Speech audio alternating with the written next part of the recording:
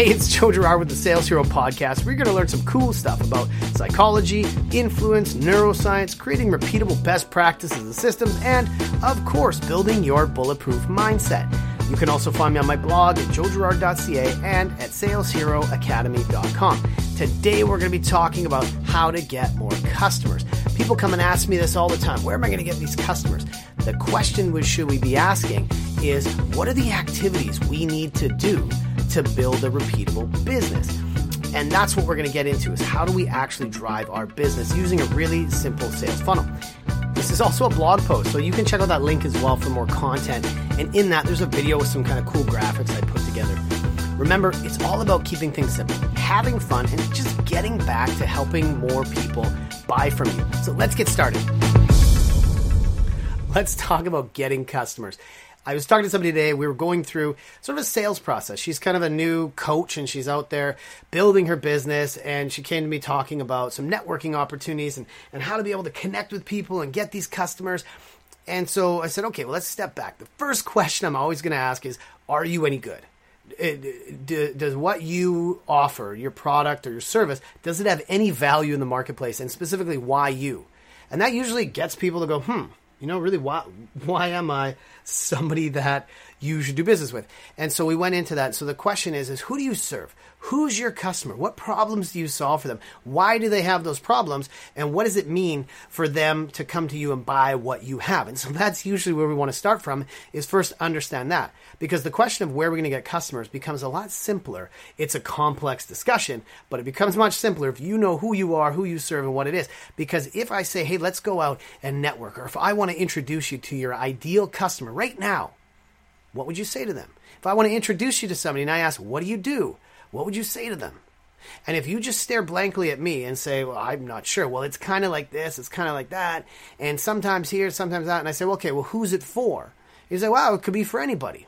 I hear this all the time is, I can help everybody. I'm like, great. So when I talk to everybody, I'll just say they should talk to you. Is that what you're saying? No, that's crazy. So you need to get clear on who it is, why they have these problems, how you can uniquely solve this, so that if I introduce you to somebody, I would say, oh, you got to meet this person because they can do this. When somebody has those situations, those undesirable effects in their life where they want to either increase something good or decrease something bad, this is the person you need to talk to.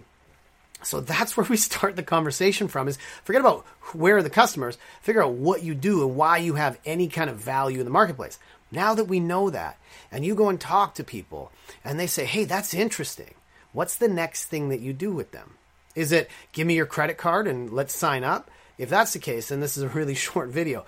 But for most of us, that's not what it is. Even if you're selling smaller products or services, people still need to go through a decision stage and a sort of a pipeline and a funnel to get them to make their final decision. So that's what we're going to talk about here, is what does that funnel look like? What do those series of stages look like, so that you know how to control your business and get more customers? And like I said, it doesn't matter what size your business is.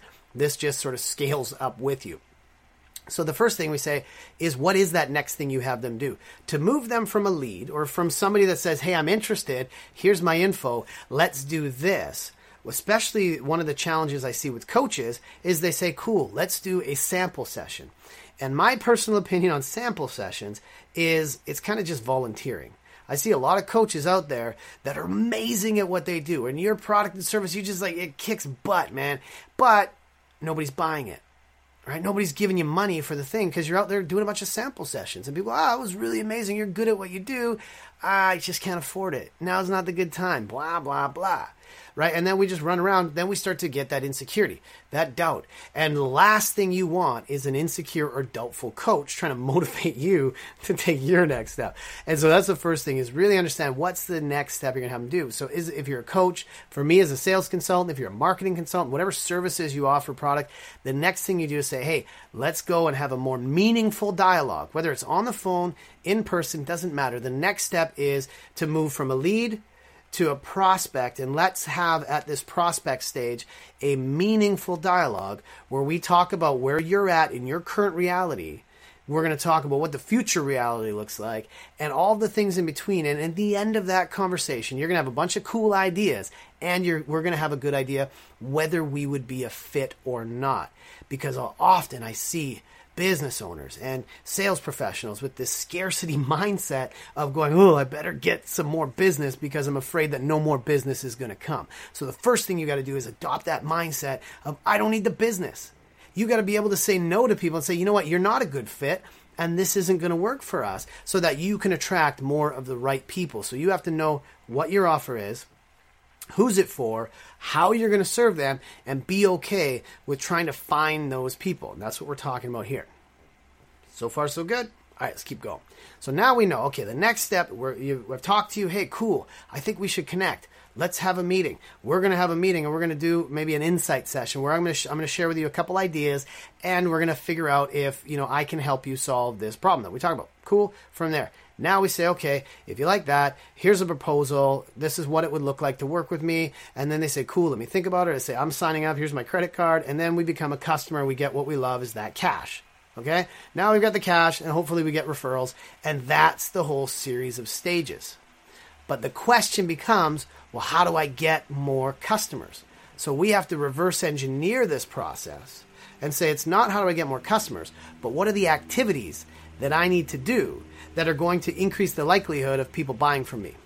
Hope that makes sense. Okay. So what we do is we start from the end. We say, how much revenue do I need? So you make a decision, how much money do you want per year and how much money do you want per month? And then you determine, well, what's the value of my customer? How much can I get from my customers based on this market segment? And then you divide by the number of dollars that you want. So let's say you want $5,000 a month, and you need, if your customers are $1,000 a month each, then that means you need what? 5 customers. Okay, so stay with me here. So you need 5 customers in a month. Now, out of those 5 customers, let's take a step back. How many people that when you give them, let's grab this, a proposal and say, here's how much it costs, here's what it is, based on everything we talked about, I think you're a good fit, here's what we need to do. How many of those people say, yes, here's my money? So let's say, imagine that's 50%.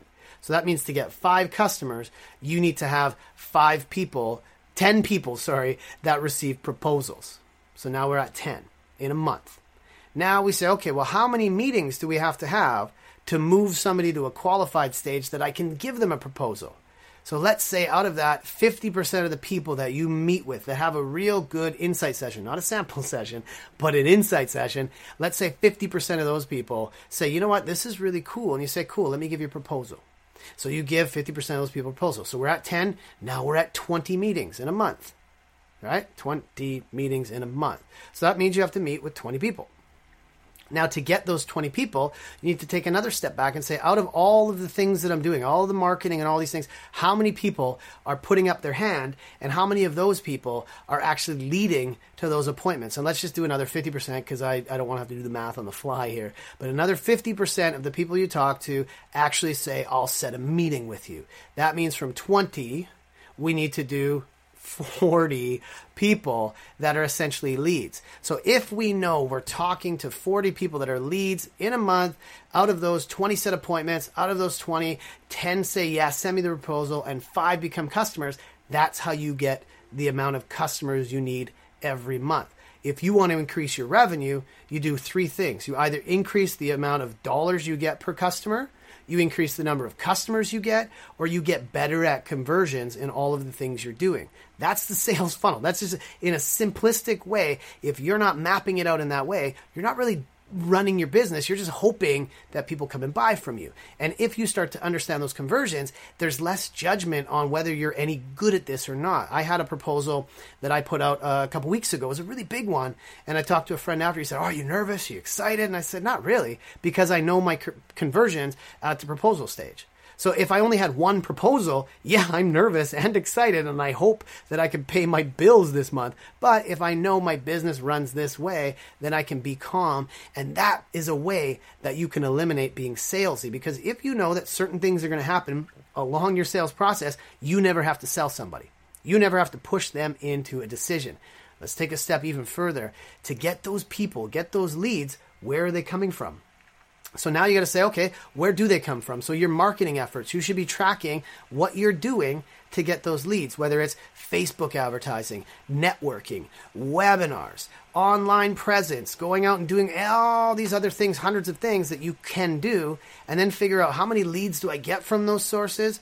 How much does it cost me in time and money on those? And which one of those convert at what level to become actual leads where I get contact information? Now you get to look at all those things and say, out of the activities that I do, these are the highest value activities that lead me to be able to get leads, to get prospects, to get proposals in their hands, and to get those customers. Now you have a real business, and that's what you scale. And as you grow a business, you add more people that just do some of this stuff for you. But those are the fundamentals, man. And so what you need to do is just decide, do I have value in the marketplace? Do I understand my systems and businesses? We talk about building CRMs and all the technology, but if you don't have these best practices and follow-ups to be able to move people forward, you're just running around just as somebody who has just created work for yourself. And at the end, to be less salesy, you need to make sure that you're confident in your price, that you're offering value, that when you ask people to take the next step, that you feel really good about that next step and you're not insecure about that. And that when you ask people to take a next step, it makes sense for them, that you're pushing them just outside that comfort zone, but not so far that they freak out. So as you understand what stage people are at, what conversations to have, what customer segments make sense, this is how you build a long-term sales and marketing game plan. And that's what we're talking about in our training, in our programs, in our videos. How do you take control so that you can do more with less, and each thing that you do becomes more and more effortless? So make sure that you like and share this, that this is something that is meaningful for you. Ask questions, reach out, let us know how we can help you out. And I look forward to seeing you on the inside. Thanks for checking out today's podcast. You know, whether you're just starting out or you have decades of experience, it's conversations exactly like these that can help you get an edge today and in the long term. You can also find me on my blog at joegerard.ca, and make sure you share it with your friends and colleagues. See, my goal is to help you just simplify, have fun, and grow your business. So join me next time for another episode of the Sales Hero Podcast.